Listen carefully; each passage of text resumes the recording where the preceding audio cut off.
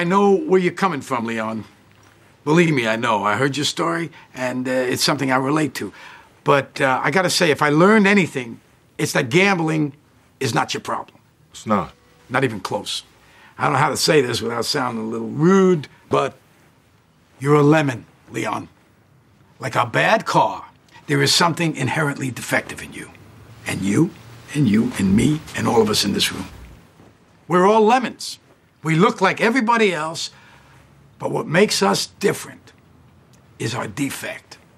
You see, most gamblers, when they go to gamble, they go to win. When we go to gamble, we go to lose, subconsciously. Me, I never feel better or more alive than when they're raking the chips away, not bringing them in, and everybody here knows what I'm talking about.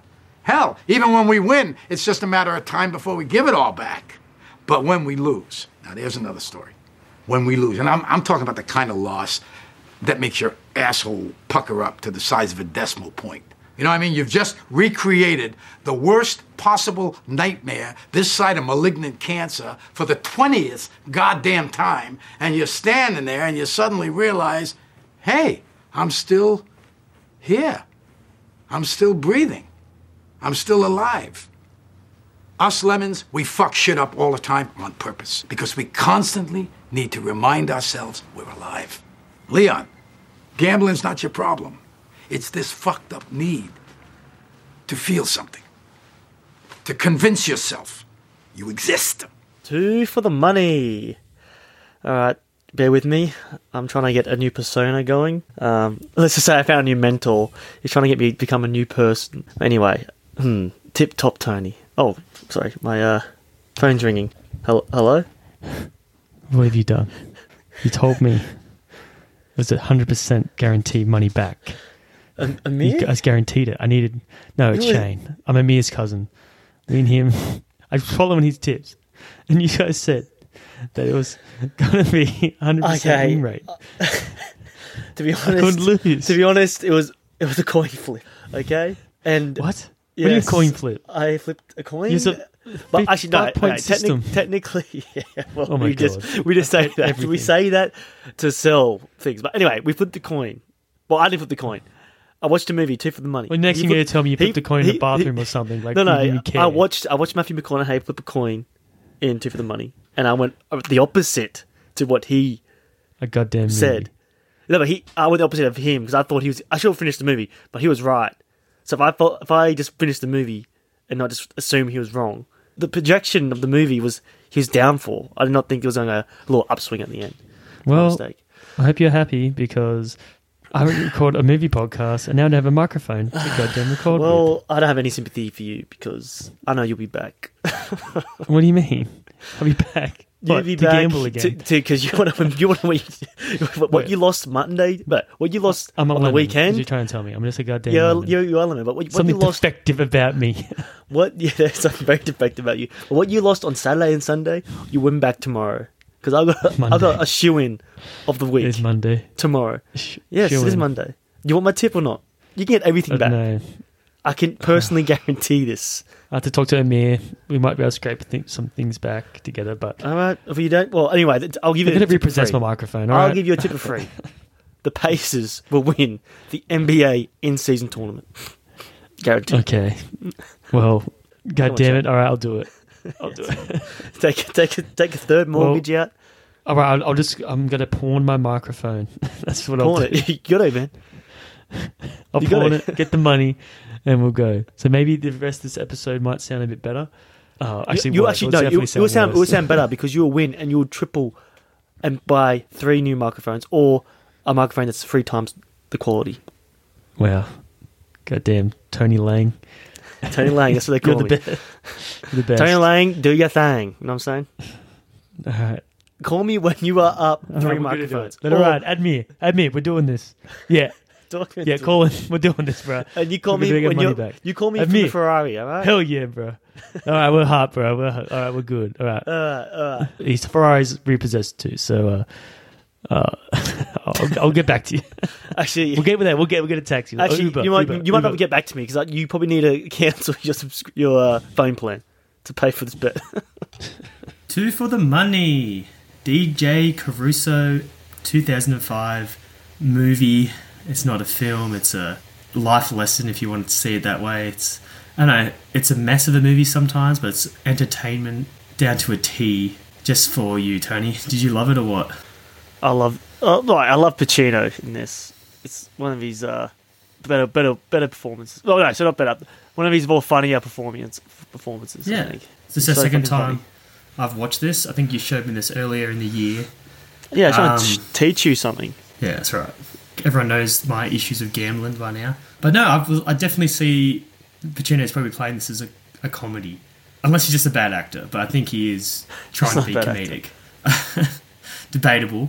But no, he's always interesting. We always bring that up. But Tony, does he give you a lot of lefty energy? I don't know if you've seen Donnie Brasco, audience, but if you've seen it, you probably see a lot of similar tendencies between Lefty and Walter Abrams. No, but it's just Pacino. He's not afraid to look like a loser. Like he can play weakness like so well. Like you're always on his side the whole time. Like with Lefty, he's such a small time crook. You always you feel for it. You just feel bad. But in this movie, I don't know. You just the whole subplot with him pimping out his wife to McConaughey the whole time. Like, what the hell? Like, why would you do that? But then you're still on his side the whole time. Like, I would never do that to my wife. But yeah, it's hilarious, and how he thinks they did sleep together. Yeah, and he's like happy for him for some reason because he's got to pick a winner for him. Like, he does a lot of foreshadowing because when he does that first AAA or AA meeting, and what was it Better's Anonymous? Yeah. And he actually mentions like losing it all. Essentially, you're not living until you lose it all. So it's like, yeah, he's definitely following that life cycle. Yeah. This director, I've actually recently watched one of his movies beforehand, Taken Lives. He's not really a renowned director, but that's an okay movie. Angelina Jolie and Ethan Hawke. I haven't seen it. Is it a thriller? Yeah, it's a serial killer thriller type movie. Kiefer Sutherland plays like a good red herring in it and shit like that. No, fun time. But the more interesting behind the scenes person in this movie we should talk about is Dan Gilroy. Oh yeah, he's a writer. And Rene Russo's husband, baby. 100%. And I think he wrote a role for her in this, just like he wrote a role for her in Nightcrawler, which is probably his like open opus, whatever you call it. That his number one theme. His best work. Well, I don't know. Real Steele's up there too, and he actually wrote that as well. And Free Jack. I liked Free Jack. Did he write Free Jack? Very good. Yeah, very good plot. Oh wow, really good. Good premise. Very good premise. Yeah. And that Velvet Buzzsaw. So I never watched that. So it's 4 movies because Free Jack's definitely got Rene Russo. 2 for the Money, Nightcrawler, and Velvet Buzzsaw all have Rene Russo. She's great in this. Very sympathetic. Like you can tell. I don't know if you know her backstory, Tony. She actually was addicted to heroin at one point. What? Yeah, no way. Yeah. I thought it was just alcohol, but I was watching like a behind the scenes thing, and it wasn't just alcohol. It was fucking heroin. Damn. So I feel like Dan Gilroy does go pretty deep on backstories. Like I know Free Jack, a lot of shit happens in that, and it's like a lot of depth in that movie. Yeah, not really. Have you seen the movie? Yeah, I've seen it. You think it's deep? Yeah, it's heaps of depth in it. It's about like freaking taking people's bodies from the past and stealing for rich people in the future, like having a vegetated state essentially, and taking their like body. It's pretty cool, like body snatcher shit. A lot of repercussions that come from that, mate. Yeah, just because the director didn't handle it properly. Oh yeah. But like that's a good movie you should remake. Like a movie that had a really good premise, it just didn't live up to it. Like if you imagine Matthew McConaughey in the lead role in that movie, you know, you'd kill it. What are you trying to say about Estevez? He's okay. He's okay. Yeah. Too much Michael J. Fox energy in that movie, hey. So Shane, do you like this two-hander of a movie? And like the formula, the protege, mentor, like do you like that? What's the best example? 2 for the Money. Not 2 for the Money. Sorry, this is the movie. The Color of Money. I was meant to say. Yeah, Color of Money is that similar premise. I was going to say the Recruit, which is another Al Pacino and Colin Farrell type movie. Like there's a young protege. Pacino's done it a couple of times with Donnie Brasco, The Recruit, Devil's Advocate, as well. You could say that. Yeah, it's sort of. Keanu's a bit older. Yeah, but like in those movies, like I've always feel like the younger actor, like Keanu, McConaughey, Johnny Depp, they're trying to impress the elder statesman, the Pacino. I reckon. And like, I'm a really good actor. Like, I'm gonna steal this every scene. Blah, blah, blah. And I feel like Pacino gets threatened, and that's why I think he's so big. Especially Devil's Advocate, he's so big in that movie. I don't think that's the case, man. I think after watching this and the behind the scenes and shit, and hearing that Will Friedkin, like the director of Exorcist, and me and Tony like just recently listened to his audiobook. It sounds like he's actually quite. He actually does sound insecure with his whole hair freak out incident, but I don't know if he's actually trying to outstage people per se. Because I was watching him behind the scenes in this, and like he's actually dancing behind the camera and shit, and getting the character. Like he's a nut job. It's honestly, and like Rene Russo's talking about, it's like he elevates people's performances. Like no one's afraid to do anything because he's just because he's still in every scene. Like no one's like I was probably thinking like no one's gonna notice me anyway. I can do whatever I want. Everyone's looking at Pacino. Yeah, but like. That's the thing, man. You need to get like 10 takes out of it before you get something good.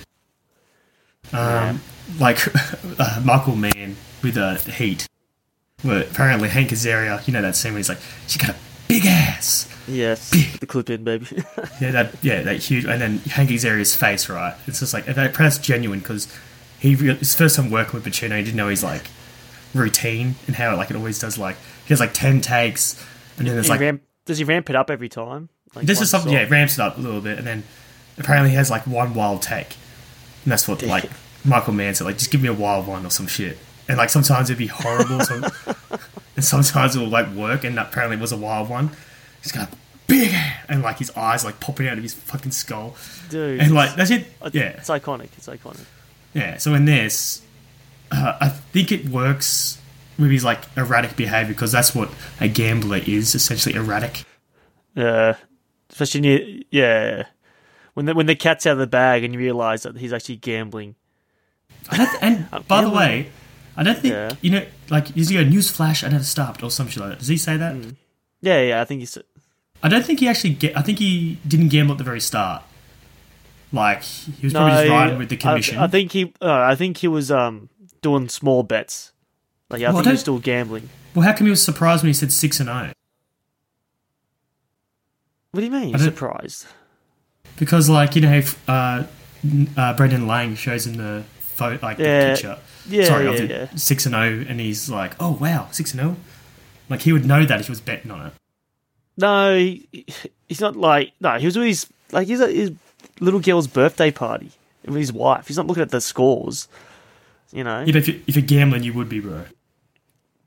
I'm sorry, that's what it's like. That's your headspace is in. You have to look at the score. Yeah, and that's what happens to him, bro. Like he's just so obsessive. Like he can't focus on anything else but the result, and what happens to him.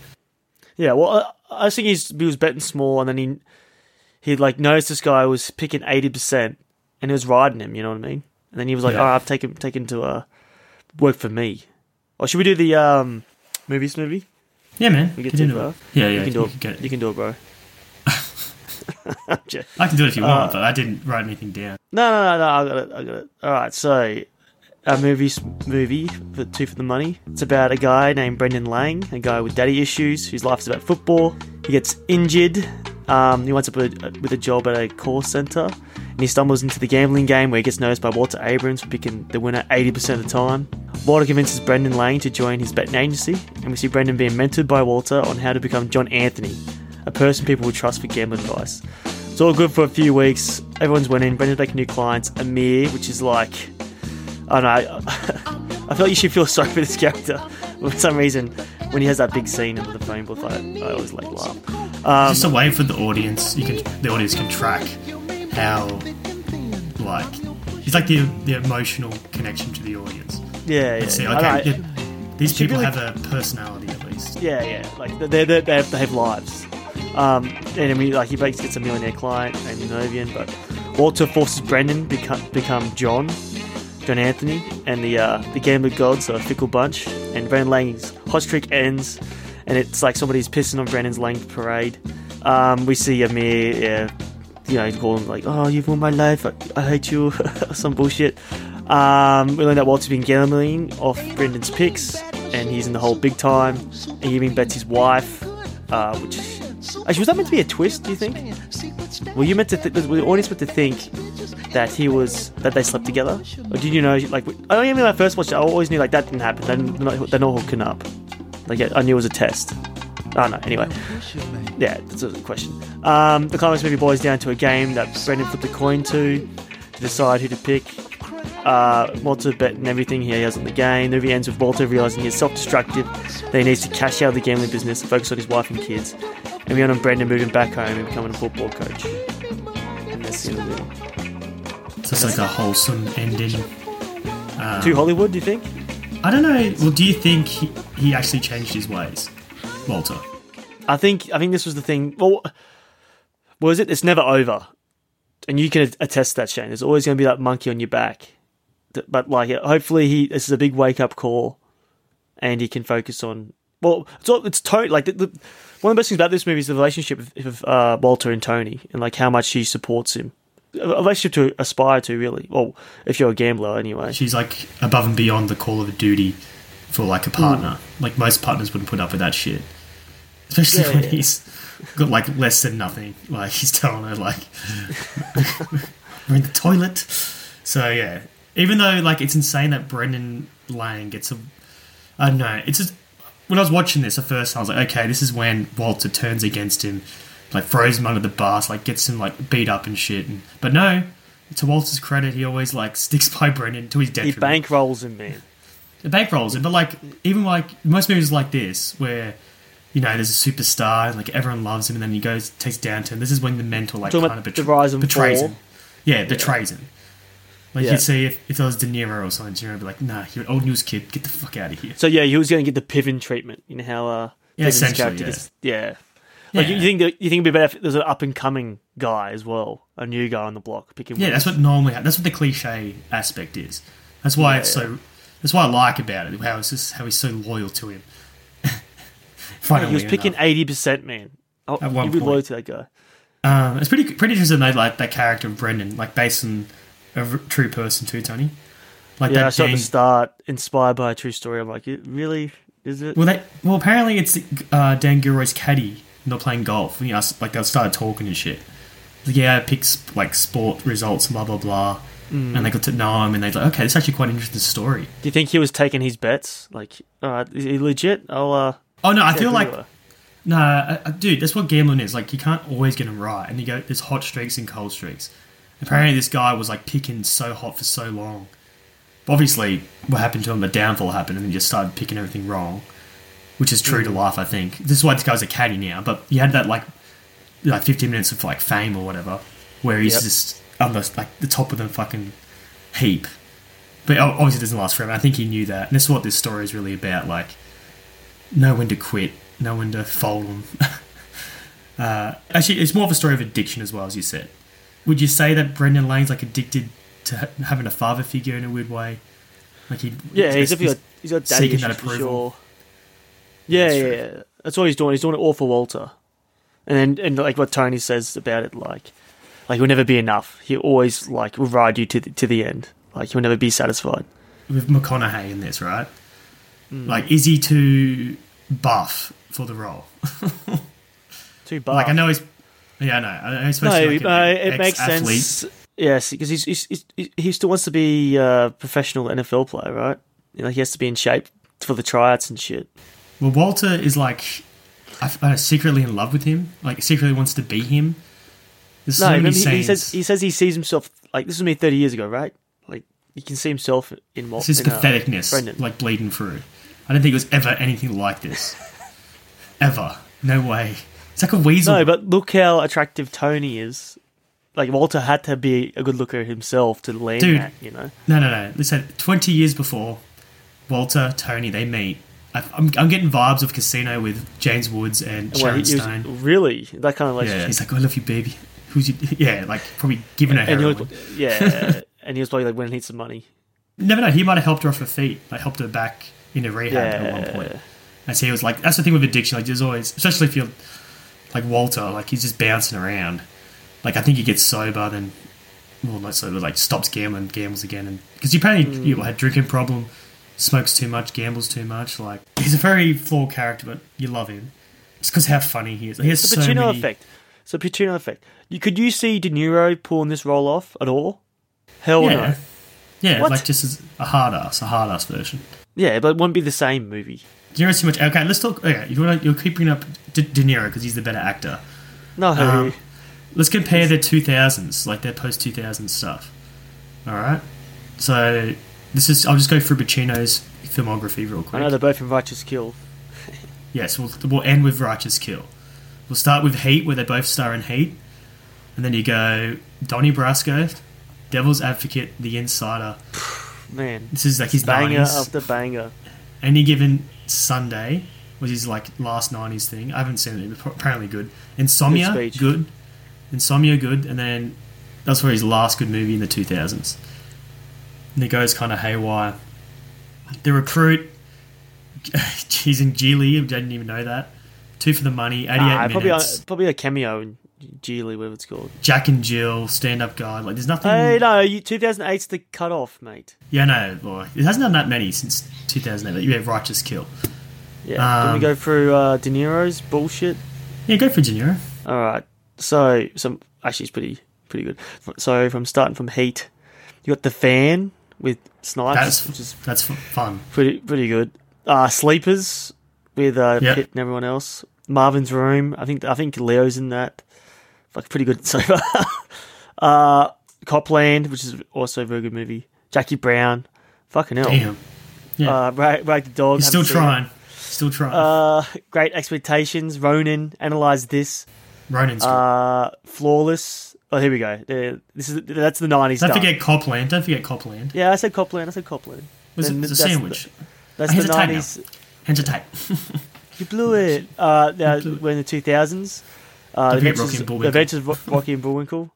Men of Honor, which is that a mentor protege one? Is he like the mentor yes. Oh no, I think is it the one with QB Jr.? Yeah. Yeah, I think he's like the adversary to it, I think. Damn. So he's like saying like you're good enough.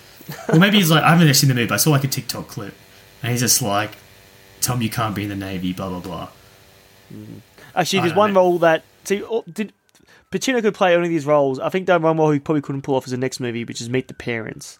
I don't think De Niro could play that menacing, like where it's funny. You know what I mean? It's too straight. Yeah. Fuck, still a lot of movies. 15 Minutes, which the score. Dilutes Showtime, City by the Sea, Analyze That, Godsend. What the fuck is that movie? Shark Tale, Meet the Fockers, The Bridge of St. Yeah, blah blah blah. Until we get to a lot more movies. Yeah, no, I didn't realize he had so many movies in the 2000s. Like, how many did Pacino have? Like, well, that's 5, the thing, man. 6? He's cashing in. Like he's almost selling out. Probably did. Sell out, there's some highlights in there, like Stardust, The Good Shepherd. That's the thing, man. He sold out.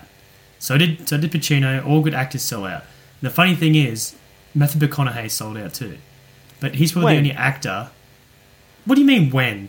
When he freaking did every freaking rom-com under the book, mate. Well, is he like the last established Hollywood star? Like, was he like, because he was established when Time to Kill came out, which was what, 93, 94, 95? What? Time to Kill's like 97? 96. But no, but that's what made him a star, right? Yeah, would have put him on the map, but... But he was a Hollywood star. He would sell rom-coms. Has there been an actor that was established after that was just as big as him? I don't think there has been. Like you sell. That's not Marvel star. Yeah, well, that's franchise. It doesn't count. I was thinking Michael B. Jordan, but what did anyone watch that bullshit? No, I guess it's all streaming now, so it doesn't really count. But like Creed doesn't count. That's a franchise. Like, would you watch a rom-com with Michael B. Jordan? Hell no. It's a good query.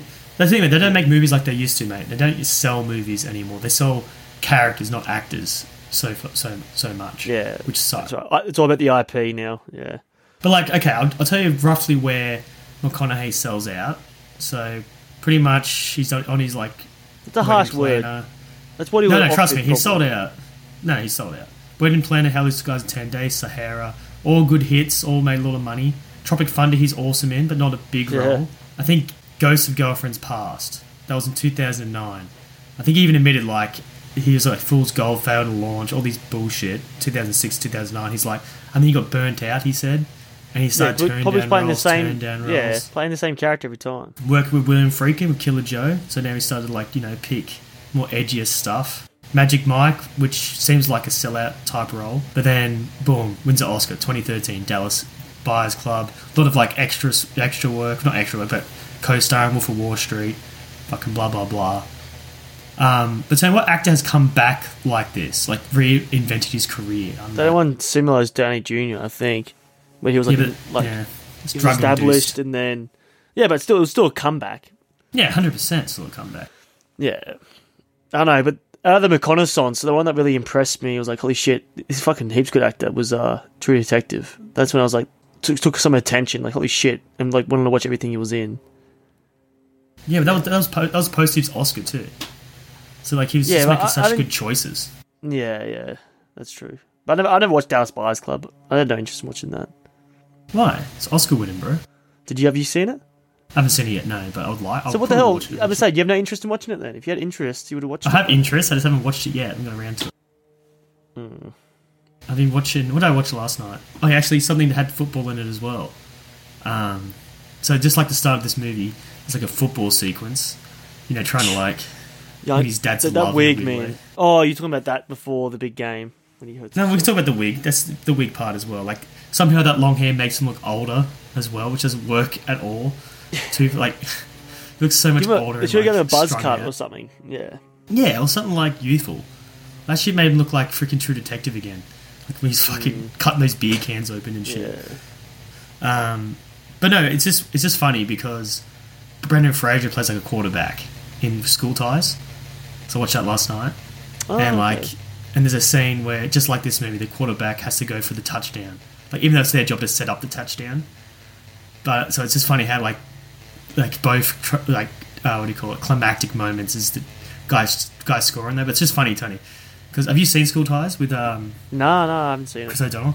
So Matt Damon is like the prick in the movie, so like he's the bad guy. But so pretty much they bring in this guy from out of town, and it's Brendan Fraser, and he's so jealous of him, and like Matt Damon's jealous of Brendan Fraser. Yes. And he's just like... anyway, there's a big game, right? For, like, pretty much the season, essentially. And, like, they're versing the town rivals, and they've never beat them before. And then, like, Matt Damon's like, give me a chance, man. Give me a chance. Give me the ball. It's like, the coach didn't call the play. Fucking Matt Damon fucks it up.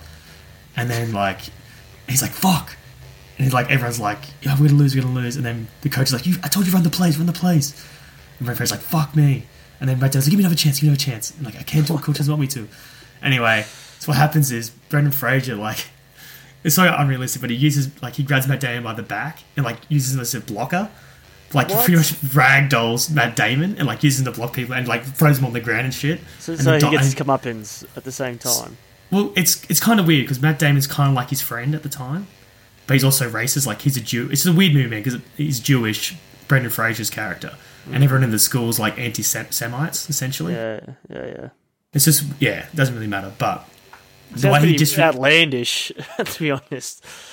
Yeah, holding up Damon and use him as a well, like he's like it's like just steering it, like both running, and he's just like what, like ragdoll a little bit. It looks funny as fuck, and he pushes in front of like the defense. He like gets destroyed, and he scores a touchdown, and then Matt Damon's like no, everyone's lifting up Brendan Fraser. Of the movie? No, it's like the high point before it all comes crashing down for Brendan Fraser.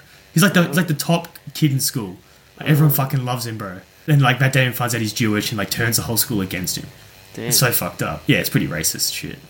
And like even his girlfriend dumps him because he's Jewish. That's how fucking bad it was back in the 50s. I didn't even know it was that bad. But then like I just found it funny that like this whole quarterback hero shit. So then Brendan does the same thing, Brendan Lang, and he fucks his fucking leg up. It's like sideways and shit. But then like 6 years later, bro, and like that's when you have to give up on your career no matter what. I know, yeah, but the 6 years later, I feel like we're in a different movie. It feels like The Matrix with the green filter. Don't you think? Yeah, it does look pretty bleak though too. Yeah. I think it's intentional, Tony. It's supposed to look like it's intentional, but it looks too much like The Matrix. And then you like the whole phone call and the envelope and everything. I don't know, I just felt like they're just trying to rip The Matrix off right now. You didn't feel that? I think it's a choice. I don't think they've ripped him off. I think like it's just like a shitty. I don't know. I felt like depressed in that little cubicle. Yeah, like you're supposed to. So I think it's. I just felt lazy. I just felt lazy. I just took the look of the Matrix. That's all. Like the great, yeah. I think it's cool though, like because the movie starts pretty heavily in Brendan's camp, right? But like towards like the third act, like it turns into Walter's movie. And it's pretty smooth transition too. Well, to be honest, Brendan's the not very interesting, the character, because like you follow him, like, and he shows you this whole. It's actually a pretty good. Maybe if he started movie. gambling, he should have started gambling. Brendan, like I'm gambling, I'm betting on my own picks, I'm losing. Like I don't know, it's too much. You don't need him to gamble, bro. That's why I'm saying he's boring. Like, Walter's doing all the gambling we need. All right, it's not boring. He already gambled everything he'd had. Remember? Yeah, on one play. One play, yeah. Fucked his leg up. I like how it's like all the pressure's coming from Walter. There's something really delicious about it. I don't know, when you're a gambler like me, bro, you just don't want to see gambling, alright? But why do you like watching someone lose, though? When you're gambling with your friends, you prefer to see them lose than to watch them win.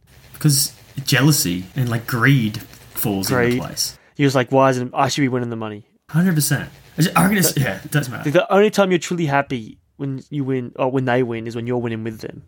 Mate, he's actually captured something too. His big speech about, like, you're only happy when you're losing, essentially. Yeah, when they're taking chips away from you. Yeah, like when you feel alive. Like, he's not 100% wrong. Like, it is the thrills there to... I don't know, it's just weird. Gambling's such a fucked up experience. Because, like, when you lose, you want to go back for more. And, like, you should do the opposite. It should drive you away. You're not addicted to the money... Like, well, the money's good, don't get me wrong, but you're addicted to the high during the gamble. Yeah, like there's a high you do feel. Dude, that's the first. What do you call it? The first step is acceptance. No, admit you have a problem. It's the first step. Yeah, and a big fucking problem. Yeah, 100%. Yeah, you have. 100%. You have to realize you have a problem. If you have a problem, then that's when it's real trouble. Did you admit that you have a problem? Yeah, I had a problem. You have. I still have a problem too. Yeah, I just manage it a lot better. Like I'm saying, having a partner and sharing a bank account helps massively, because you can't like be sharing a bank account. Yeah, sharing a bank account helps. Yeah, because you just can't. Where's the money going? Oh, whoops. You would for sure end up like a Miro. I had a fiance. Wow. I was about to get married. Yeah, Admir. I love this. Admir's so funny because you see him 3 times throughout the movie. First time you see him in the laundry working hard. Second time, like, he's around a red sports car, loving life, and the third time was like on the edge of suicide. But no, he's got chicks with him as well. So he doesn't really care about his wife. Like, he never did. If he cared about his wife, he would be gambling in the first place. And of course, like a true gambler, he blames someone else. It's your fault. I was only betting $1,000, $250,000. Yeah, I was $350,000 this weekend. Oh wow, yeah. But yeah, you were definitely betting $1,000 games too. I was at one point in my life. I was betting $1,000 a game, and that turned to $3,000 once. And then would you ever take betting advice, or you always go with your gut? Because I know you used to listen to a podcast. Yeah, betting tips. Yeah. You just use it as information, bro. I'm like the Sykes system, all right? The Shane. The Shane system. All this information, process it, and go through my filter. And that doesn't mean shit though, because you still lose, and you're still a fucking loser. The gambling gods, bro. The gambling gods can be fickle, and it's 100%, man. It comes in runs. Like if you're on a hot streak, you just have to ride it. And you can be on cold streaks. You press, man. You press when you're on a hot streak. Yeah, that's what what's his name should have done. Walter should have pressed way harder. He did, and then he rode him right straight to the toilet, mate. Straight to the fucking toilet. Yeah, I love this movie too because the very start, you can see he's like living a pretty simple life, like riding his bike around, trying to flirt with chicks. They don't really hit the high life as much, like setting this all up. I do find it very much out of place when they show this simple life, and then he's cut to him by doing curls, like barbell curls. He looks fucking buff as fuck. He looks almost as ripped as Bale in American Psycho. And then he gets his letter in the mail. Oh, does he get a letter, or does he get like a voicemail? No, he goes to the cubicle, and then like he's on the phone. Is it a letter or a voicemail? No, he gets a phone call, and he goes, you know who I am? Like, you picked 80% winners. Open the envelope. He pretty much convinces him to go to New York. But like do the math. Like, I gave you that much money to make it worth your while. Yeah, he's like, fuck it, I'm gonna go to fucking New York. And then we meet that driver, the Asian dude. Yeah, he's barely like he's like again after that scene. I was like, oh, well, he said like you've been working for Walter long. It's like 2 weeks, so he must have got the sack. I bet you he was probably obsessed with that driver, Walter. Probably like, doing pics for him and everything. And yeah, threw him out. I don't know. I just reckon he just got someone else. I don't think he really cares about drivers. I don't know. Walter's a very fickle character, but I do like the song that accompanies this scene where he goes to meet him. It's like, I'm your pusher man. I put the song in. That's song. A good needle drop. Good needle drop. I'm your pusher man. Yeah, it's good. So like pusher man, as in like drug dealer or something, like someone pushing you to do things you shouldn't do. And it's when you get your first taste of what Pacino's doing. 100 words per minute, snake oil salesman energy, fucking always comparing, like, this is me. Like, he's just so needy in a good way. Like, when you first see, like, okay, he's going to show him, like, the bright life, the good life. And then you kind of, like, if you've seen the movie before, you can know he's like a bug, essentially, on a windshield, just waiting to get wiped off. This fucking Walter dude, like, that's what I'm saying. It's all smoke and mirrors. And he actually admits it to us. He says that, yeah. He admits it at some point as well. And I was like, does he need a gold tooth to, like, sell this a little bit more? Because I think... Man. It's like the one at the back or like maybe at the front somewhere. Yeah, that's right. Like he has been beaten up because he's been, owing people money before. Yeah. He's just doing, just being real flashy. But then he gets the real interview with his wife, which is like the manicure pedicure fucking place. Tony for a girl's name. And there's like another like foreshadowing how he like tries to hit on her and sleep with her, and he's like, oh. And this is the real interview. It's cool, like nice little charming scene. But yeah, here's the thing: like, does Dan Giro really want to pimp his wife out too? Because if you've seen Nightcrawler, like, does she have sex with Gyllenhaal's character? I know she uses him. Yeah, I know, but he kind of wants to bang her for power. Damn. It's a lot of sexual things. Yeah. It's pretty insane movie. Nightcrawler. I gotta watch it again. I watched it 8 years ago when it came out. Yeah, it's really good, really good. He's a very, very interesting character. As I say, I feel like this director, DJ Caruso, I don't know if he's like a good director per se. Like, I think he's an average director, to be honest. Like, nothing special. He'll get the job done under budget. You know what I mean? He can handle the stars, but I don't think he makes too many interesting choices in this. Like, the most interesting thing about this is probably the performances, actually. So maybe he does get good performances out of his actors, which is, I guess, is a good thing. Yeah, but who did he get good performance out of? Like Pacino, which that's going to happen. Pacino. And Rene Russo did a really good job, and so did McConaughey had his moments. Yeah. Yeah. Saying that, you're right though, because he does seem very charming in this scene, McConaughey. Like it's pretty hard to resist him. He's like smiling. I don't understand. Like, yeah, but do you know how he falls in love with like a hooker, essentially, McConaughey's character? I feel like you have so many women all over him. You know what I mean? I don't think he's gonna settle down for one chick. Like, he's a pretty good looking guy. Act like it's no big deal either. Yeah. I know. I wonder if Dan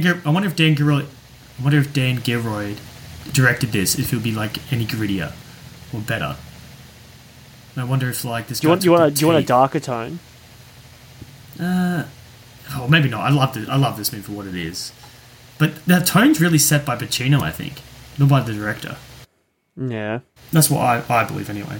Yeah, the movie really sings when Pacino's on screen. Only time really. Or was it? What's the Chuck? The movie? Yeah, it's probably the second best performance in this movie. Remember the third guy in that TV spot? The guy like screaming. Oh yeah. Out of breath, red face. Children's. Yeah. Put that clip in. I reckon that was so fucking funny, man. You can tell he just keeps to himself. He doesn't like try to get into Walter's pockets like Jeremy Piffin's character. Like Jeremy Piffin just wants to like be Brendan, which is so funny. Yeah, he wants the ads. He wants the attention. Yeah. Yeah, but like I don't know, 60%. Yeah, he got consistency, man. 6 years he was with Walter. And he just throws him away because Brendan's had like a 3-week losing streak. I don't know. It's like his pride gets in the way a lot, Walter. He can't be wrong. I did feel bad for Pivens when he got the sack. When he got fired. He was kind of asking for it, bro. Yeah. Well, not really, actually. It seems a bit justified. Like, he wants to open up with, like, I'm like 80%. I don't know. He's like, my bad. Do you think if Jeremy Piven if he was more good looking, do you think he would have be a career like a Ryan Reynolds sort of career? Because I had the same energy that those two guys, like the smart alecky. And Piven's good, but I think he's underrated. I guess if you're an Entourage fan, you know how good he can be. Yeah, he's the best. He's the best thing about that show. He's not a leading man, and yes, he's very interested in Entourage because he's the best thing about it. But he's also playing like a scumbag, fucking asshole too. Like he's an asshole on that show, but you love him because he just speaks his mind. I know, it's really cool. He's actually the perfect adversary. He's a perfect adversary. Like you want him to lose in a weird way in this movie anyway. The way little punch me in the face smile he does. Yeah. He gets and needles him every chance he gets. I'll take the psych system. I trust him. Do the math. Well, if he's getting 60% over 6 years, god damn, Walter should be. See, what I'm saying, he just wants the big swings, Walter. He don't give a fuck. He'd rather just go 100% once instead of 50% 100 times. That's what fucking. That's how sick he is, bro. And I don't know, the way he hires that chick to sleep with him. Yeah, and what, gives him 10 grand essentially as well on top of. Yeah, good bonus, bro. The one thing that Walter did that's unforgivable is when Brendan came up to him and was like, hey, we had a real big weekend, I went 12 for 12, whatever. Can I get a bonus? And then he grabs him by the neck, you want more from me? You gotta fucking rip it from my talons. No, he went way too far for no reason. Yeah. It's next time, next time you come with this shit, come as John Anthony. I don't want to talk to Brendan about money. It's pretty crazy. Yeah, it's so nice. He's coming to it. But Pacino can pull off that menacing as well. I bought that shit. Yeah, because he's a scumbag, bro. He would do that to your fucking best salesman, and it threw his whole mojo off for the rest of the fucking movie too. That was the peak. That's what started it. Yeah, that's what started. That was the peak. Yeah, because the gambling gods, bro. They're like, nah. Yeah.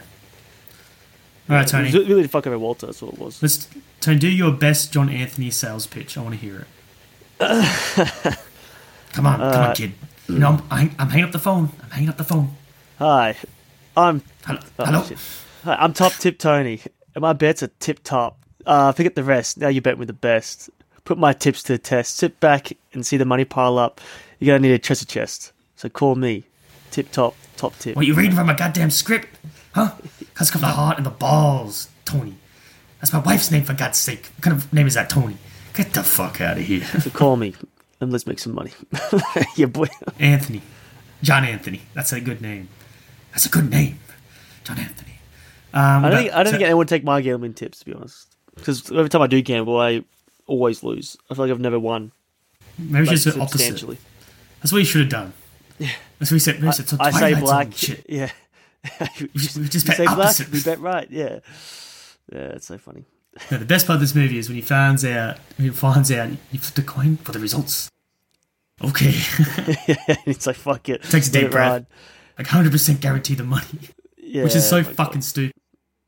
We're saying that though, actually. If he's 100% right, they can't call up and say, oh, I bet, they know the results.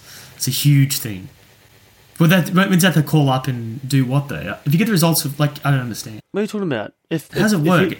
If you go with John Anthony's advice, right, and you lose, then he'll reimburse you what you've bet. Are they giving the advice out free though? No, you got to call. You got to call them up for the advice. As if you're not calling. It's a big swing. You have to. That would have broken them even though, right? This whole thing at the end. Oh yeah, but they're out. Everyone learned. I don't think Walter was ever going back to work. He's probably going to sell the company. Yeah, he's a dude. He's honestly the biggest fucking loser. When Brendan first gets there, and he's like, oh, I'm 80%. He's like, stats is not enough. Fuck off, idiot. What is enough for you? You want to be sleazy, smooth talking, blah blah blah. He just wants everyone's fucking money. I don't know. It's never gonna be enough. Never gonna be enough. Yeah. And then like this whole like plot point with his heart, and like the first time you see it on screen, it's out of fucking nowhere. It's, no. Like Pacino says a couple of words, and you're like, "What's wrong with Walter? Like something's up with him." And yeah, you can tell something's wrong. Into his chair. Yeah, it's like he doesn't come out of nowhere. And he just wants to smoke straight after. Like, fuck. I don't know. Did you like how he when he did the fake fucking "I'm gonna die" thing? Oh, I don't think that was fake. I think it was real, and then like he played it off. He played it off as like, oh, I think it started was real. I was like, oh shit. He doesn't want to show weakness. He doesn't want to show weakness, and then he like kind of rode with it a bit longer than he should have. I feel like he probably did have like a bit of a heart thing, and he's just trying to teach him a lesson out of it too. This is something Walter would do for sure, and like try to make it into a fucking lesson about like. It's never too much, never too far. Yeah, never too far. Keep pushing. Yeah, keep pushing. Keep fucking pushing. Before you fucking die. Well, it worked. He sold Novian, Novian. Yeah, good name. He sold him. That's pretty crazy. He lost 30 million. Do you know that? To fucking yeah, no, it's pretty fucking hectic. Yeah, it's a gambler, bro. Novian's just a gambler like the fucking rest of them. That's all it fucking is, man. Like, I don't feel sorry for anybody in this video, except for fucking Lane, because he's the only one that's like true to himself, and he got pissed on, which was fucking I thought he was gonna get his dicks like he has to suck a dick. I thought. Well, that's what should have happened if it was like a real gangster shit. But peeing on someone's like an ultimate humiliation. They didn't really call back on that. But that cost him 30. Would you, Shane? Would you give someone $30 million to piss on him? No, you wouldn't. No, but like he's a gambler. Like he knows it's his fault, and like legally, like there's nothing he can do about it. And if you did kill him in the park, like they probably can trace it back to Novian. Yeah. Like they're fucked. Like it's actually it's illegal in the state anyway. So I don't know. I don't think he wants to be the attention. I wonder if he's like still getting the advice beforehand, before like it's private, $250,000 up front. Why would you ever pay that premium? Yeah. Why not just call him up? Yeah. And pretend like you're a nobody. Yeah, that's what I would have done. So not a good businessman. It obviously fucking sucks. I do love Walter though. So he has so many good fucking lines. I'm gonna like maybe put like a what do you call it? Compilation. A smash cut in of all the lines. But one of I do love. He says like, all he does is work out and pick winners. It's like he's like in love with him, mate. He's like secretly in love with him. That's what he's playing at. Raspberries with that William Friedkin story, Tony, when he tells on about cruising. So William Friedkin's like he's editing cruising. He's like realizing like, wow. Like, I don't really show the killer and, like, the character... What's Pacino plays? I can't remember the character's name. Like, he seems like he could be the killer. So in edited room, he kind of decides that the killer could have been Pacino's character all along. But... Or he turns into a killer. All that, Ethan, as well. Like, anyway, Pacino didn't know any of this. Pacino's like, wait a second. Why didn't you tell me this? I could have played it all differently. Blah, blah, blah, blah. So... I reckon in this movie, though, he would have read the script. He's like, what, am I in love with this guy? Am I in love with him? And so maybe that's why he's doing so many fucking weird things in this. Like, the way he, like, looks at him and his wife. Like, Brendan his wife talking and shit. He wants to be a cuck. Yeah, he wants to be a cuck. Yeah, he's like getting cucked or whatever, man. I don't know, it just adds to his patheticness, overall patheticness. It's just so fucking funny. I don't know. Tony, like this, Tony. Let me read this line properly. Like, okay, there's actually one good advice that he gives Brendan Lane about being a salesman. He says this: I don't want your money, I want your bookie's money. Bookie's fucking money. Yeah. No, bookie's fucking money. You think that's good advice? You should swear to get your point across. Emphasise a certain point, yeah. I don't know. Yeah, I don't think he gave him that good advice at all. His big thing was like, you got to change yourself because no one wants to buy picks from Brendan Lane, which he's wrong about anyway. Like, he's wrong about everything. So I'm surprised like his loserness like rubbed onto Brendan Lane quicker. Like, I think it was just a matter of time that he would infect Lane to become a loser like him. Everything he told him was wrong, I think. With this whole change of persona, and he says to himself, like, I'm not picking as Brendan Lang, I'm picking as John Anthony. And that's right. Burn the fucking suits. yeah, burn the suits. I don't give a fuck. Like, he doesn't have any convictions. Like, he's just on the ride, bro. That's what I love about Walter. He's just on the ride, straight to the fucking toilet. And like, as I said before, like the whole Lemon speech, such good foreshadowing about what's going to happen to him. Like he just loves to lose.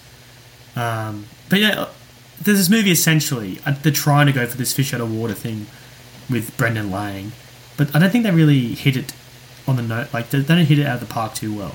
There's not enough of him like country boy in the big city for me. Like, would it make this movie better too if he's like didn't he live in Vegas or something? Is that where he was from? Yeah, I think so. But it's like because his mother was a blackjack dealer. Yeah, he's in Vegas, but he's not really like he's living the shit life in Vegas. Like, not the high life. Like, you got no money, man. Yeah, because he went to New York, eh? Yeah, that's right. To like sell pigs. I just love. To you, Tony, your favourite scene has to be. Well, mine is when they're in the double A meeting. What do you call it? Is it double A? The Gambling's Anonymous meeting. That's my favourite. I don't think that's my scene. Is that your favourite scene? Yes. So think about yours. I'll tell you why this is my favourite. It's my favourite. Yes, Pacino. It's like essentially a comedy scene. Well, breaks out that way. Like it's real heartfelt with this black dude. Like, you know, I lost everything. Blah blah blah. Like I can't stop. Pacino goes, "You can't stop because something wrong with you. Defective." Blah blah. Great. Like good acting everywhere. And then some guy goes, "Hey, aren't you the guys selling pics on TV?" He goes, "Whoa! Would you leave our job at the door?" Yeah. It's just all the jokes start popping out. Gives him this card. I know. I just love that shit. What about you, Tom? What's your favourite scene? I think my favourite scene. I think any time Pacino is like belittling fucking John Anthony or Brendan Lang's picks. For me, it's like a fucking monkey tossing darts could do better than that.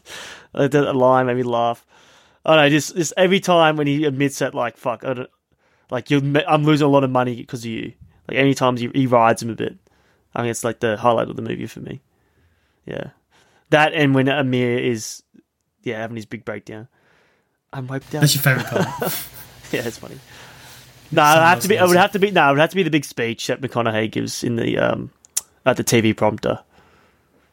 That was $1 million man. $1 million man.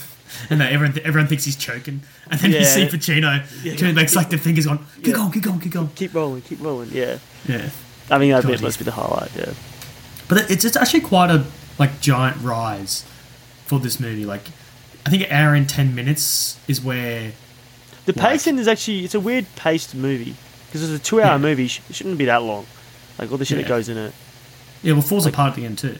But like, for the first hour and 10 minutes, it was all like good things happening. It's a high. There's no down fucking turn yet. No, there's not even an inkling of it yet. It all goes downhill at that hour and 10 when he says, "Remember my goddamn talents." Yeah. It becomes like fucking aggressive, even though like this is like gambling 101. Don't get greedy. Share love, which he was doing anyway. He was like fucking throwing money around the fucking room. Yeah, they won. That's probably why $2 million one weekend. That's why Brendan Lang. Much fun. Yeah. That's why Brendan Lang was probably asking for the extra money because you're just throwing it around, giving it to your freaking secretary or whatever. Which she was like a prostitute at some point because she fucking like sat on his lap, which is fucking awesome. Yeah. Imagine that, bro. Like that. What a way to like amp up your salesman. Yeah, first day call. Yeah. I know. It seemed like he was doing a good job too. Like had his little gay ass headset on. God, those days sucked back in the day. How big they were. My God. That's why the stand-up comedians made those jokes about like made one pat robot, two pat asshole or whatever. Was it? They only had the 1 ear ones, right? It's like one. The giant ones, yeah. Yeah. So he's walking around the office getting fucking, with his bad haircut, I think too. But at least they're on the phone. I don't like the earbuds because I always feel like silly when I'm in the gym or something. I've got my Bluetooth headphones and I'm just talking normally. I always put my phone against my ear, even though it's coming from my Bluetooth headphones, so people can understand I'm not talking to myself. Do you feel the same way? I only run one earphone usually. Oh, it's in the gym. In the gym I wear too, but who's talking to you in the gym? No, when you get a phone call.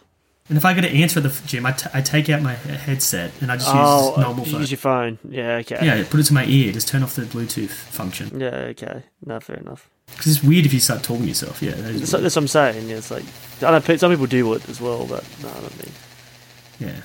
Yeah. Another thing you improve this movie, Tony.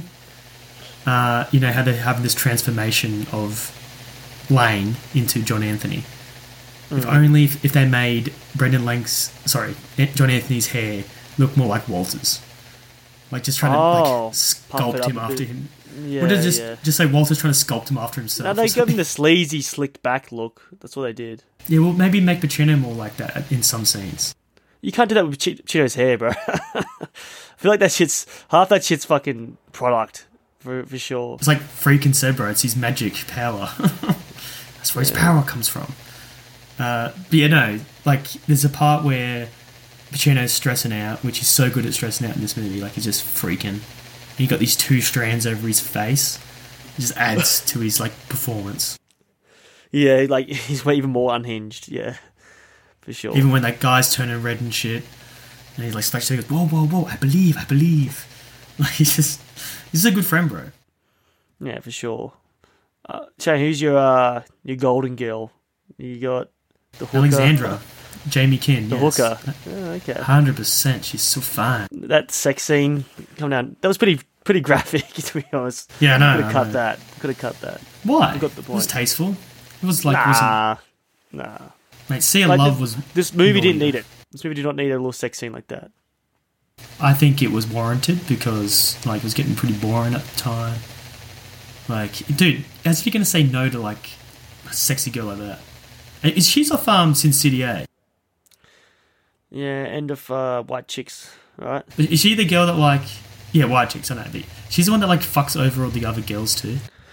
Yeah, I feel like that. I haven't seen that movie in ages, but yeah. It's the girl from Gilmore Girls. It's her or the other girl.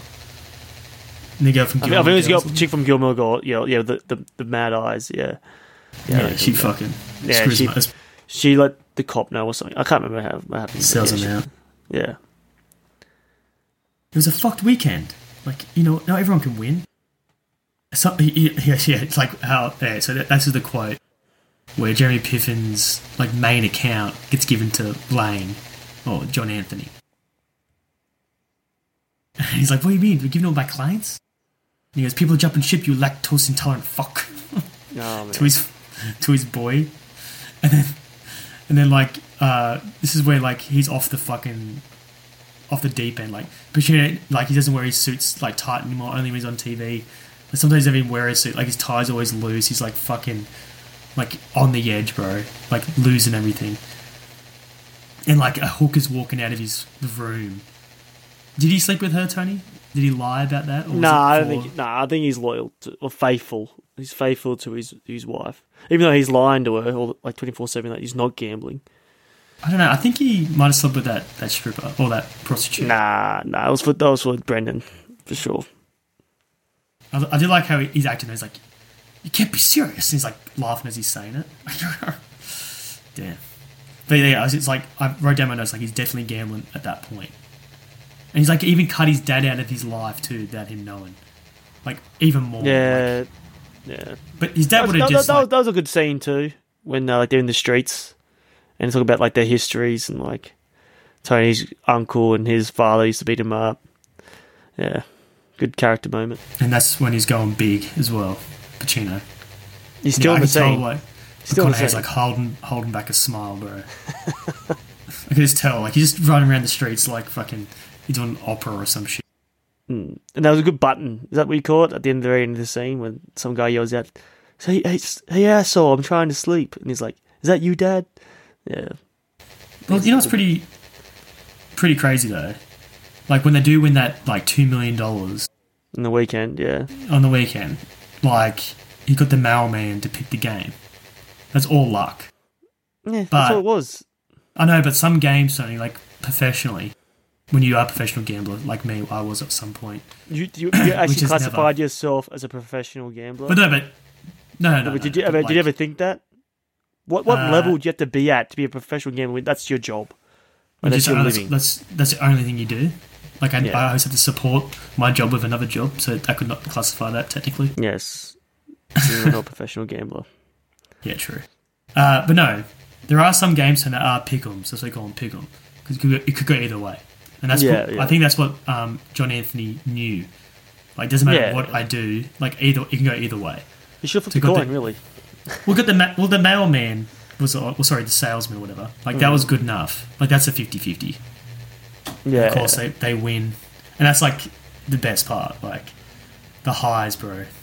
And I think maybe that's when maybe McConaughey got swept up in it as well. Yeah, like he could do no wrong. Yeah, like, I am John Anthony. But then he goes from, like, 8 of 10 to 3 to 11. And then that's when Walter, like, okay, here's 10%. Gives him what he wants after losing and shit. Well, that's his fault, man. They got greedy, like, you can just ride him. And, like, if you gave him probably that extra money... Well, I don't think it actually made a difference anyway how he treated him. I think, like, it just comes and goes in waves. Your wins and losses. Yeah, so, out of gambling movies, obviously White Man Can't Jump is your favourite. Yeah? Yes, technically. I wouldn't count it. I'll count as a basketball movie more than a gambling movie. But gambling's a heavy theme. Well, then it has to be the Rounders then. Rounders is probably the best one. Yes, probably, yeah. Yeah? Have you seen Bad Lieutenant? 21? Nah. Is that about gambling? Essentially, yeah. That's like a big, major plot point. Oh, sorry. The best movie about gambling, and it captures the essence of it. It has to be Uncut Gems. Yeah. Uncut Gems is up there for sure. Yeah, that's going to be number one.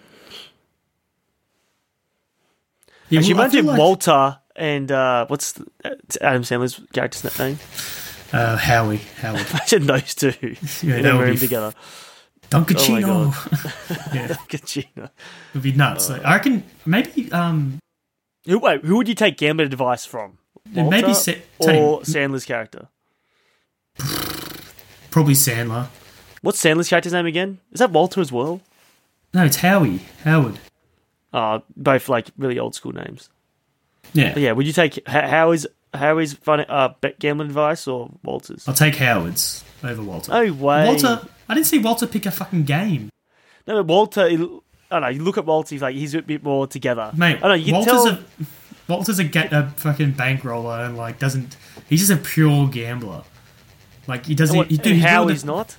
Howie's just in the spiral, mate. But he actually puts thought behind his picks. But he puts a lot of belief in his picks too, compared to like at least he has the balls that make a pick. What is it? The courage of his conviction. Yeah. Yeah. But he believes in like Kevin Garnett. Like he's gonna get these fucking rebounds, man. You know what I mean? But like I don't hear Walter say a game. Like he doesn't have any input. He just wants to ride someone. So for a bankroll, yeah, you probably want Walter because he's gonna fucking get loan on top of loan, which I feel like how we did anyway. Uncut Gems, which is sad though. I feel like Uncut Gems. Think about it now. Stole from Bad Lieutenant. Really? Yeah, because it's like in Uncut Gems, it kind of like over the course of like the 7-game series between Boston and who were they playing in that? Was it in Uncut Gems? I think it was the Lakers, right? Was it the finals or was it Eastern Conference Finals? Yeah, but just say Lakers. It was Boston and Lakers. Mm-hmm. But in the Bad Lieutenant, if it was like a 7-game series of like a baseball series, it's just funny though, Tony, because it's like it's 3-0, and the Dodgers are like 3-0, and they're like he's trying to like bet the Dodgers to win the series every game, and they keep losing, and like the other team's coming back from 3-0. Fuck, it's so fucking funny. And it tries to convince all his work friends bet on the Mets. The Mets gotta come back. And like the Mets keep winning, he's just like, fuck. It's so fucking... But this is gambling. And then, dude, actually one part in Bad Lieutenant's like listen to it on the radio. This is the one with Keitel, right? Yeah, Keitel. He plays fucking drug fucked piece of shit, like... And this gambler. Gambler, essentially. But like, it's more about the drugs and shit. It's so good. Anyway, like, he's listen to like the results. Well, so listen to like the sportscaster about the game. It's like, oh, Darryl Strawberry's striked out. And he pulls out his gun, shoots his radio inside the car in the middle of the street. And like this dude's like looking at him from off the street, like looking at him. So he pulls out these fucking, like his like police light and siren and shit, puts him on the roof and just drives away and pretend like it's like police business. He just fucking, he's just like fucking losing it. He goes full dong too, bro. Shows his dong and everything. Damn. He's kind of like Brendan Lang too. He's like Brendan Lang. He's like pretty ripped as well. Keitel's ripped as fuck in that movie. 1992. It must have watched... What year was it? 92. 1992. Same year as Same year Reservoir as- Dogs. Yep. So he's secretly buff.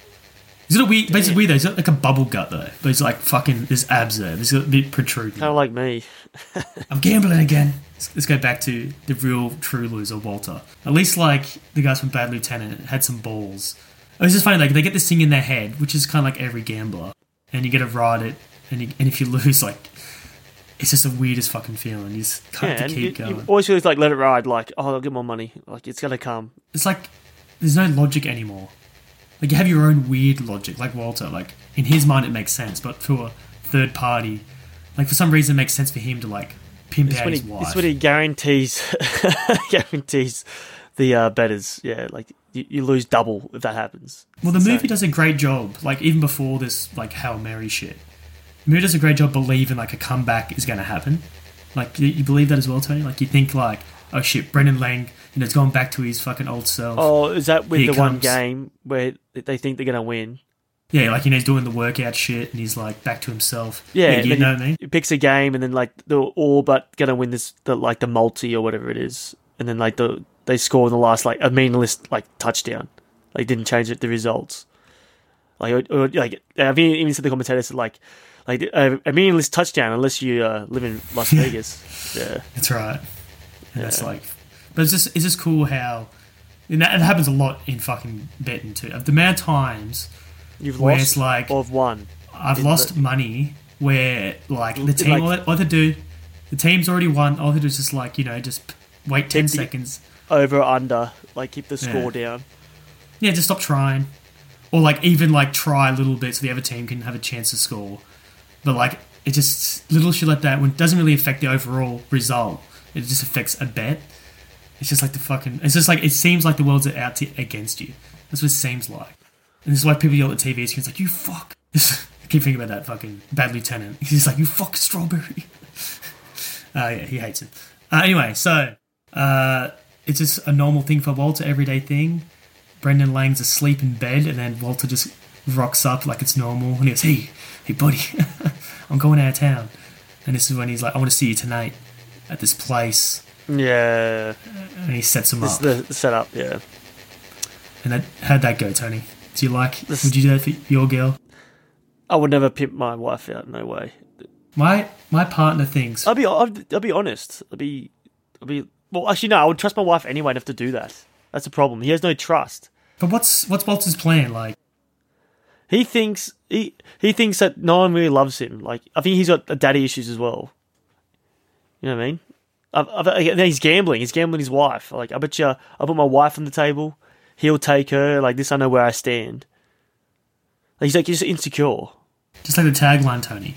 How much will you risk? So he risks his goddamn wife and his a surrogate son, essentially. Which is so fucking... It's really fucking sad. Like, he I don't know, it almost seems unrealistic. You do that. Like, your whole support system. But that's what he said. He just wants to lose everything. He wants to convince himself he exists. Yeah. Anyway, like, once he feel his ass pucker up to the size of a decimal point. Another great line. And then for some reason, Brendan Lang like knows he's watching somehow. No, he has a feeling. Like, yeah, I can guarantee Walter, he's a fucking loser who would try this. Of course. Who do you think has more respect, Tony? Like, say you're the 2000s, like 2001, like, you are...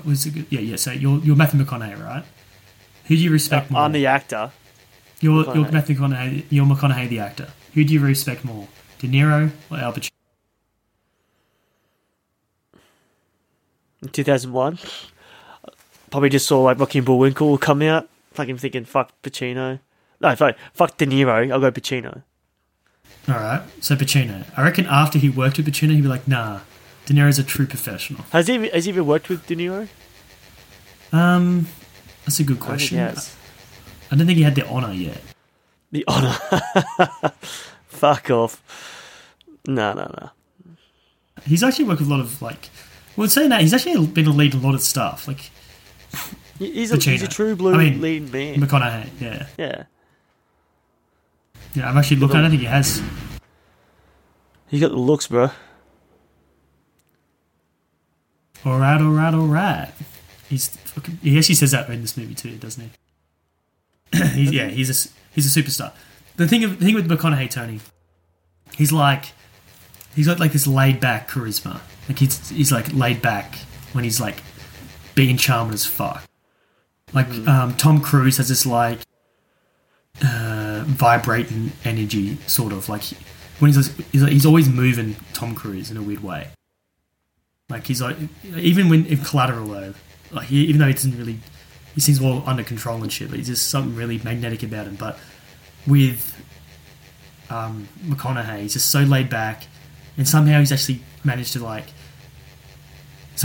to pivot or even like channel this intensity, especially with True Detective and shit. So he's still laid back in that, but there's like this intensity that goes along with him, and that's what's even revived his career even further. The McConaughey, yeah, it's just really interesting, like how different people can be interested. Different actors can be interested for different reasons. Because not many actors are like McConaughey. Well, the closest one's probably Woody Harrelson. I think it's the closest to him. Even though I think they're the same energy. I would say the same thing about Woody Harrelson. Yeah, but he goes a bit larger though. Woody Harrelson. He goes bigger. Have you seen the fucking Natural Born Killers? Yeah, he's up there, bro. I don't think he ever goes that large, McConaughey. He's always just like steady. Like the biggest he gets. What's the biggest movie? The Gentleman. Lion's gotta eat. And there's that big line, the big monologue. Mate, wife. Even the Dark Tower. Actually, second movie we covered with the Dark Tower. We covered, yeah. So we covered him in the Dark Tower.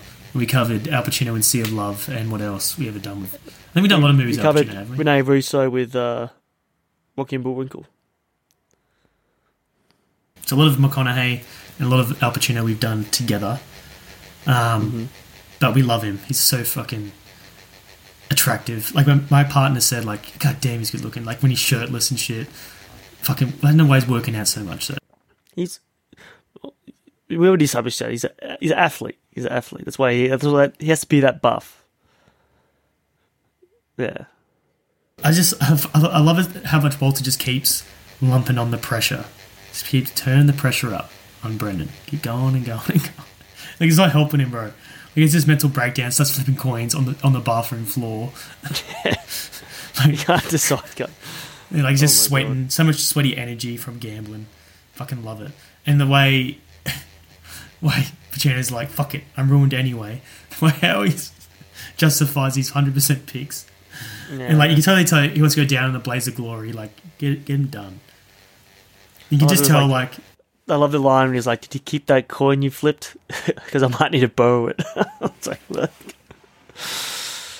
And it's just funny, like, I think McConaughey was like, I'm done regardless of the result. Like, it's not the life he wants to live. Well, I don't fucking blame him, bro. And this is what I like about this movie, because this is probably Dan Gilroy. I'm going to give him credit more than DJ, because I feel like maybe a bit of a hack. Only because I've seen Nightcrawler and I know, like, his potential. Because Dan Gilroy did direct both, like, wrote and direct Nightcrawler. There's, like, this good 2-in-1 climax. So you have like this sports results, which you think, fuck, we need. It should be what hinges the whole movie. Like, oh, is he gonna win? Like, yeah. But it actually is the relationship between Tony and Walter. And Walter. So good, and the way he confronts her, like the game doesn't even matter at this point either, which is probably maybe what Brendan was going for. Like, the money doesn't matter. The only thing that matters, what's real, is your wife and your daughter. Is your partnership, which is like a good lesson. Yeah. So yeah, all this is happening, this whole confrontation happening, the game's going at the same time. Really cool. But he's just like, you tell me, you fucked him. Like he's like being so like aggressive towards her. No, I love how he thinks he's won as well. It's like, yeah, I know everything. Like I'm the master. And he's like, actually, we tricked you. He's like, what? He's like, I put a tray out there. He's like, you put me on a tray. No, I put a tray out there. You just have to put your apple in your mouth and fucking sit on it. Yeah. So many great lines. But when she does start telling him, like, you know, I know you betted on me, blah, blah, blah. Pacino's these really good dead eyes, bro. When he knows, like, he's done, like, he's like, he realizes he's such a piece of shit. Yeah, he's just dead on the inside. Yeah, he sees the errors in his way. He's like, yeah, I'm the bad guy. You would have that moment, wouldn't you? After your big gambling loss, like, what the fuck have I done? Oh, no, you can't get over it, bro. Internalize that shit. Keep it a secret. keep it a secret, bottle it up. Swallow your pride. But you just don't go huge bets, bro. You don't bet, like, you know, thousands of dollars. You put, like, limits on this shit. Yeah. And but the thing is, you have to know you're not going to win money. That's the first thing you... Like, it's not about the money, it's about the little high you get. Is that right? Yeah. Yeah, you're just betting on the high. But don't you feel like you can't... You don't enjoy sports anymore? Like, I've noticed, like, I could watch a basketball game and you can't... Like, this is boring. No, I watched them last night without betting money on it. No, I had money on it originally and I lost. And I watched the second game without money and I still enjoyed it just as much. Okay. Yeah. Like, I put money on it just because I wanted to... It just improves the game. But I can still watch it without it and it was good regardless. But, like, it's always good to win a bit of money. You know what I mean? Yeah. It just adds to the entertainment value. Alright, so that was our boy, Two for the Money. The movie ends with Nathan... So what's his name? Nathan Brendan, Lane. No, Brendan Lane. Brendan Lane going back to coaching, going back to the game he loves, the purity of it, and teaching, like, maybe filling in his own father figure role. Yeah, he's becoming the father figure to these kids. And we don't find out what happens to Walter and Tony and their child. We assume that Walter's divorced and living in a debt collectors. Yeah. Debt collectors coming after him. Yeah. Would you think, Tony, would he be like, the loans are out on it? It'd be good twist though if, like, John Anthony held the bag and John Anthony doesn't exist. It'd be like a cool little twist or something. Wait, what? John Anthony doesn't exist? Well, like, maybe he took all the loans out in John Anthony's name. And, like, the debt collectors come for John Anthony. It's like, he doesn't exist. That'd be cool. Like, where's this money? That's the twist you wanted. No, I'm saying there's debt collectors come for something, bro. Yeah, for fucking Walter's head, mate. I do like how, like, when they buy this car for him, and he's like, do you trust him? I trust him with my wife. He's like, okay, the whole lot's for you. I reckon they just see a big fucking sucker sign on Walter. Yeah, like, I think this guy's an idiot. This guy's a fucking idiot. He's just fucking, we'll give him all the money he wants. Like, fuck. Like, he spends that much anyway. So, alright, so let's go final thoughts. Tony, you can go first. What do you think about this 2005 I think gambling pitch? Would have watched it like 5 times in, like, the last year. So it is a very rewatchable movie. Like, it holds up. It's not perfect. It's probably too long. But, like, it has some great moments in it. And, like, we have a hilarious Pacino. So I give it a 7 out of 10. Yeah, and I think watching it with you was probably the best time because we could definitely relate to all the gambling moments. Like, you just feel for fucking Pacino the whole time when he's, like, in the hole. Yeah, we've all been there if you've been gambling. Yeah, I give it 8 out of 10 because of Pacino. Pacino's committed to this movie because even in the poster he's, like, wearing sunglasses. It's just a weird touch. I think he maybe wants to look younger. But no, it's a great pairing. And, like, we mentioned before how he had his recent pairings, like, post-2000s with all the young actors. I have to watch a Recruit again. But I feel like McConaughey does... You know, doesn't get knocked off... Oh, yeah. Actually, do you know he's had that pairing, right? With Zac Efron, right, Shane? Yeah. In Bad Grandpa or something. Yeah. I'll say Ben Stiller. Ben Stiller, bro. He was younger. No, that wasn't the same... Nah, that's not a mentorship role, is it? When you say this mentorship role, this is just like fucking Pacino trying to grab onto the coattails of these young actors to stay relevant. That's all he's fucking doing. You reckon? No. I don't give a fuck about the craft, bro. He's trying to derail all these fucking his performances, bro. I don't believe it. Do you know who was the original choice of Walter as well? No, I don't. It was Dustin Hoffman. Yeah, he played too serious. You want, like... He probably needs to be more serious to actually, like, send the message of the movie home. Yeah. It's too fun of a movie. That's the problem. Pacino's way too fun. He's too entertaining. And it's what makes a movie fun, though. Like, who wants like a drag of a movie and like a life lesson? No, we just want to keep gambling again. Just learn nothing, and just let it ride. But yeah, no, fun time. McConaughey, loved him. Renee Russo, she's always good in everything too. Yeah, they're always good. Definitely in that category. Definitely. Not my cup of tea though. Like attractiveness. Even though she does like kind of share the screen with Mel Gibson pretty well, like they don't really outstage each other, which is awesome. Which is hard to do. Mel Gibson would be good in this role, but he's too harsh. Which one? Too, like, you could do both roles. Two for the money. So Mel Gibson could be good for like as Walter. I'd watch that movie. Him playing the young, playing Walter, and then like CGI him as as John Anthony. Yeah, so I would watch this movie again. Yeah, fun time. All right, so let's go Oscar picks, Tony.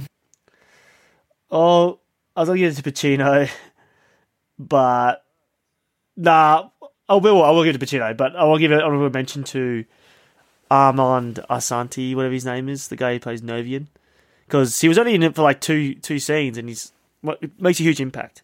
And the Chuck guy, and the Chuck guy. The guy is going for it because he saw Pacino. I swear. Yeah, you reckon? Like, I can do this. I can keep up with him. Well, he pulls his dick out for you. I'm not satisfied. He's going hard. No, you don't mean it. Say sorry. Yeah. How about you? Who's your Oscar picks? So did you pick Pacino? Yeah, I have to. All right. Well, I'm going to go McConaughey then, because he brought the like wholesomeness you needed to buy into the movie. Like, he was in a different movie almost than fucking Pacino. I know he brought a good balance, a good yin and yang to the movie. So I'm gonna go our boy McConaughey. All right, so we end the podcast That's the same way with 3 clues for next episode. So far we've done the 1 and 2 for the money. Tony, what is the next movie? I totally forgot. Like, can you give us some clues and remind us? Yeah. I know. Well, I think it was, what's the movie? Django Unchained. I learnt that the author of the book that the movie's based on was written by a black Frenchman. Oh wow! Yeah, okay. I didn't know the author was black. That seems good. So, well, I'm not saying it's a bad thing.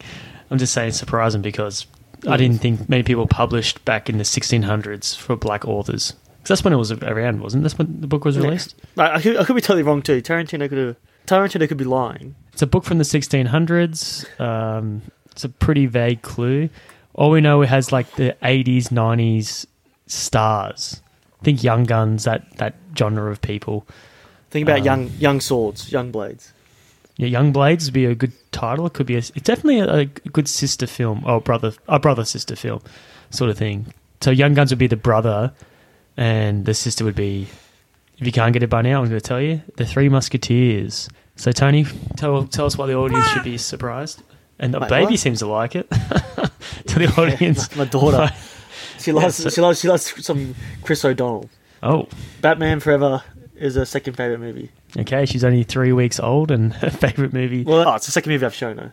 I've shown her Three Musketeers, Batman Forever. I think we're doing Scent of a Woman next, so she can get a taste of Pacino. Wow, it's kind of like a leapfrog type thing too. Yeah. So goes from actors. Well, wait, no, actually, it's a Chris O'Donnell trilogy. Yeah, exactly.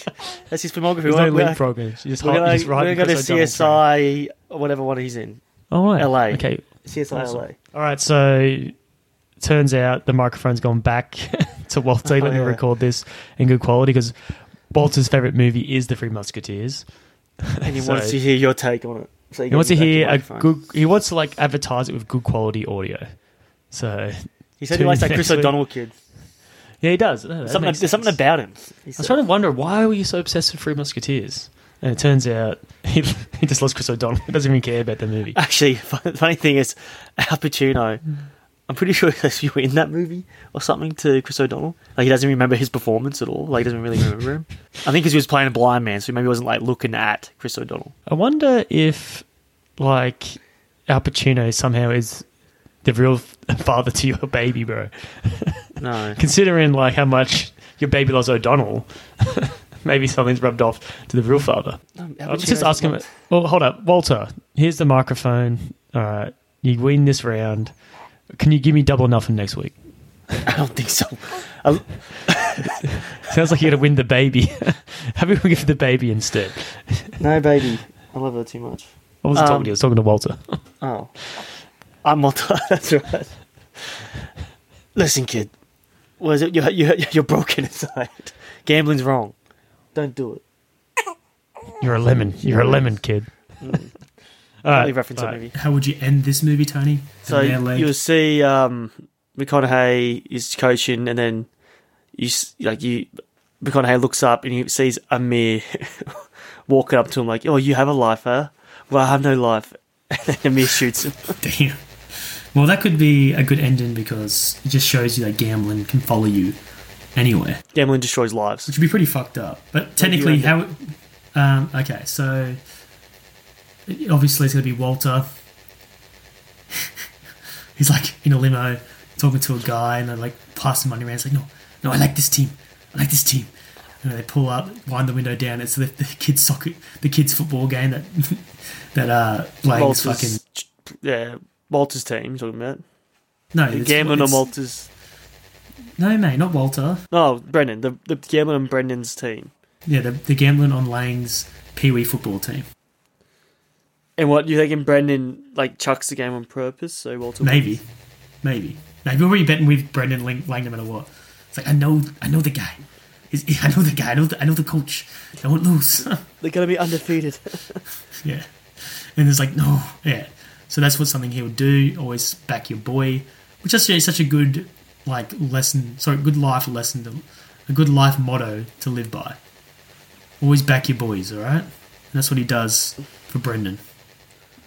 All right, so let's go some deadly puns. No one dies. A leg gets snapped. Someone gets pissed on, which is all lying at this point. Anything bad happened to Walter? He almost lost his wife. He thought he got cucked, I guess. Oh no, nothing really bad happened. So we can do a pun on that. So adultery, Tony. We can do a pun on like gambling. Someone gets fired. That's pretty. You can do a pun on that. No, I got to think about it. The one the piss on one it'd be a joke there. Like you piss my money away, I'm gonna piss on you, bitch. And like that's a good one, right? You piss my money away. Huh? Yeah, you piss my money away, I'm gonna piss on you. I'm all thinking about like when Jeremy Piffin's like 6 years. I never had a bad week.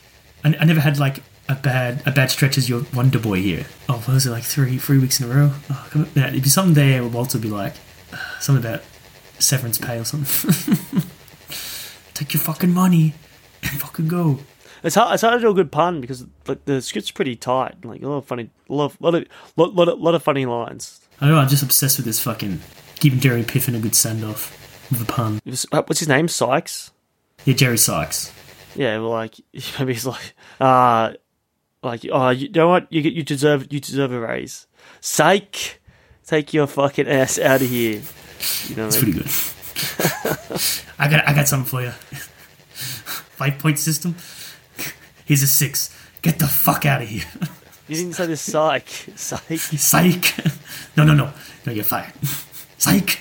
Get the fuck out of here. Nothing's wrong with Brandon Lang. It's just that he's still living with his mummy.